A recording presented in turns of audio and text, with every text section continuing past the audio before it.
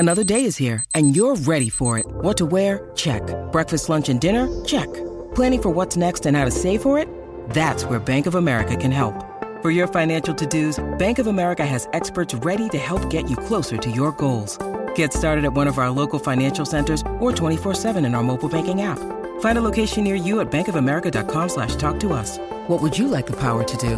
Mobile banking requires downloading the app and is only available for select devices. Message and data rates may apply. Bank of America N.A., member FDIC. G'day, Mike Hussey here, but you can call me Mr. Supercoach. KFC Supercoach BBL is back and there's 25 grand up for grabs. So what are you waiting for? Play today at supercoach.com.au. T's and C's apply. New South Wales authorisation number TP/01005.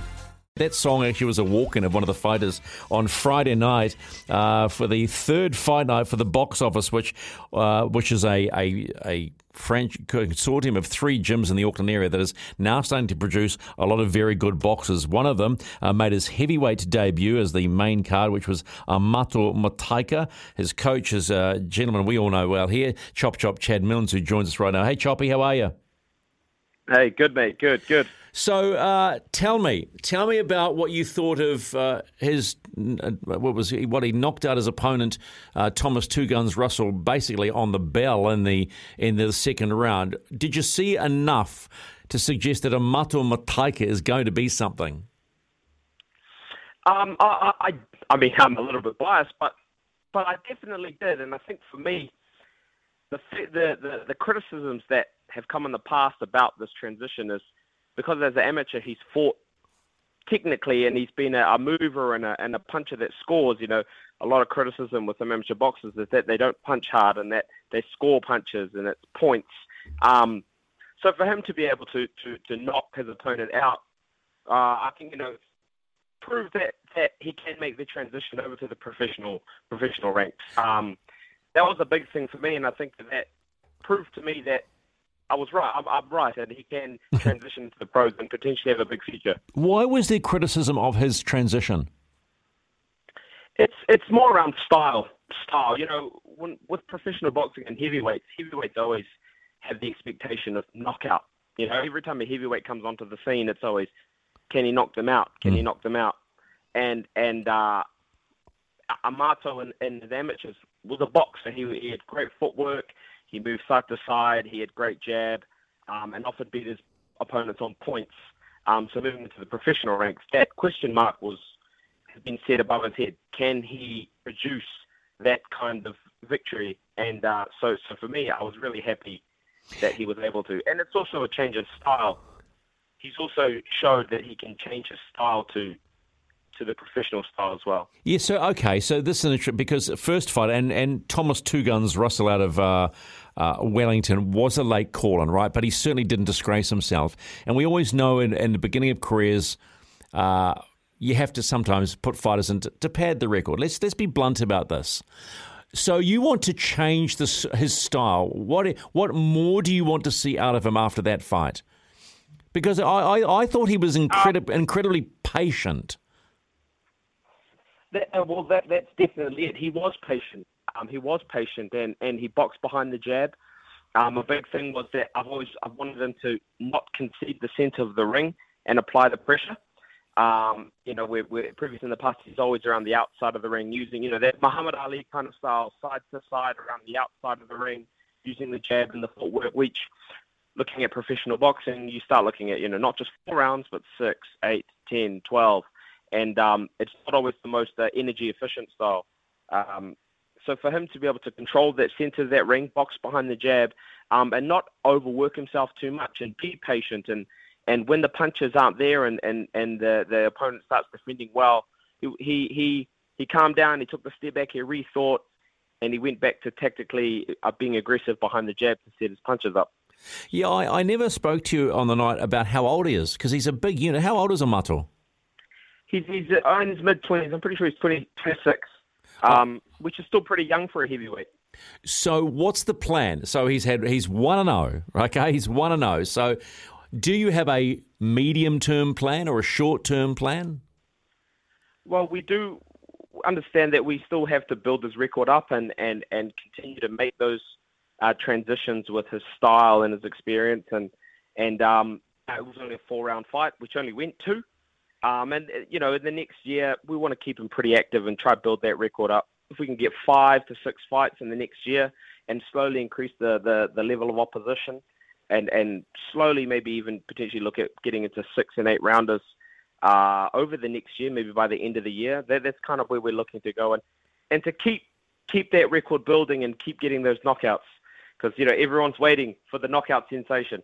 Yeah, so the next question, obviously, is there the talent available to put up against them, or are you going to have to start looking further afield? I think in the next year, there's still enough people on the local circuit for him to box that are the right opponents. And there are still some opponents here that are some challenges. There are some other amateurs that are making their way into the professional ranks who are pretty good boxers, you know, and that will be a challenge. Some of the guys that he's fought already in the amateurs that provided tough fights back then, they will be people that will potentially have to look at in the next year or so to challenge, and they're not going to be easy fights. But still, I still think they're winnable. The other fighter you have in your stable is Mikey Helg, now 3-0. Came up against a very difficult opponent in a veteran fighter called Daniel Maxwell. I said to him afterwards, you know, I certainly expected him to drop him within 1 or 2 rounds. I've seen Daniel fight before, right? And he's what you would consider a journeyman. So what did you and Mikey get out of the win? Well, for me, looking at the fight, it was a great education. I think you yourself said that. It was a great education. There are going to definitely be opponents that will be able to negate a lot of Mikey's strengths and to spoil and make it uncomfortable and also challenge Mikey emotionally. An opponent like that gets on your emotions, frustrates you, and you have to be able to keep a cool head. Otherwise, that's when you start making rash, you know, at poor decisions. And it was a good fight to have because Mikey wasn't actually, you know, he was never under any threat of being hurt.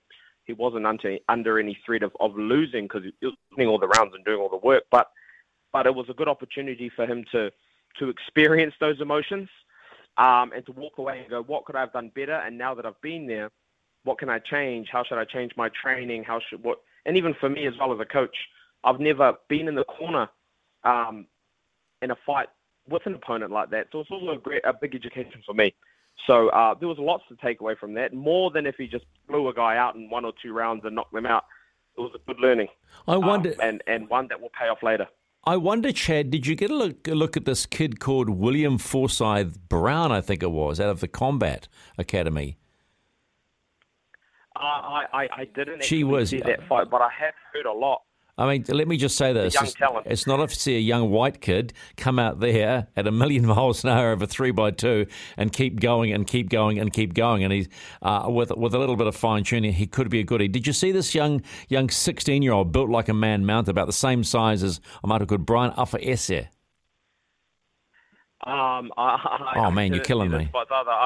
I tell you what, ask about Brian Afa-Ese and go and take a look at him because he's built about the size of a mato. He's 16 years old. I said to him after the fight, "What's Mum feeding you?" And he said, "Corned beef." I went, "Cripes, you must be eating because he is beautifully positioned as a boxer. You know, he just looks like a boxer, punches like a boxer, and beat the box officer's Joe Masaniwa pretty well too, which were a little bit disappointing for Joe, who you and I both know well and train so hard, but it's part of the journey.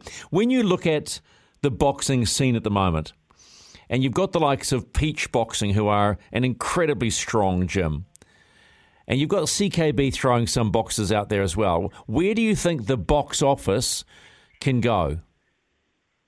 I think that we have a great potential to go far, and it's awesome to have those examples of Peach and a CKB in their own right. It's examples to lead by and see what they do right, the things that the advantages that they have, and I'm quite close with Peach Boxing. I trained there last year for my short little stint as a return, and there are a lot of things that I took away in their culture that I think can apply to what we have, but to do it our own way, you know, and make it our own. And I think that really excited in the future for what we have to come. We're we're pretty new, we're pretty young in comparison. We've only been going for a couple of years, and as a real force in the boxing game, maybe even less. Now that our gyms are starting to grow and our stables are starting to grow, and at the speed we're growing, I'm quite optimistic to where we go, and at the same time optimistic in our ambitions. We truly believe and truly are passionate to get up top there. So I'm optimistic and excited. So if there are young boxers listening to this, both male and female, that would like to maybe, go out and check it out, what's the website? Where do they go? So if you go to the box office Instagram, we have links on the page there to take us to our websites and where you will see the membership options as well as timetables and locations. Give us a follow on the box office Instagram page. Send us a message if you're interested, and we will get back to you and put you on the right path to your boxing journey. And Chad, most importantly, it's called The Box Office, not Box Office, right? Because there are other places out there called Box Office. It's The Box Office, right? Green and black logo. Box office, yep. All right, man. The box office with the green square. Yeah, all right. Appreciate the time, man. Good luck with both Mikey and Amato. Appreciate the time this afternoon. Cheers, Stevie, mate. Everyone. There you go, Chop Chad Milnes, one of the boxing coaches, which also includes the well-known, revered kuru of boxing coaching, you might say, and our very own Henry Schuster, who has taught some of the best that this country has had to offer. It's Tyre Power's Big Footy Final Sale. To kick things off, you can get the power to buy 3 and get 1 free on selected Toyo passenger car and SUV tyres. Tyre Power's Big Footy Final Sale can't last. Visit tyrepower.com.au now.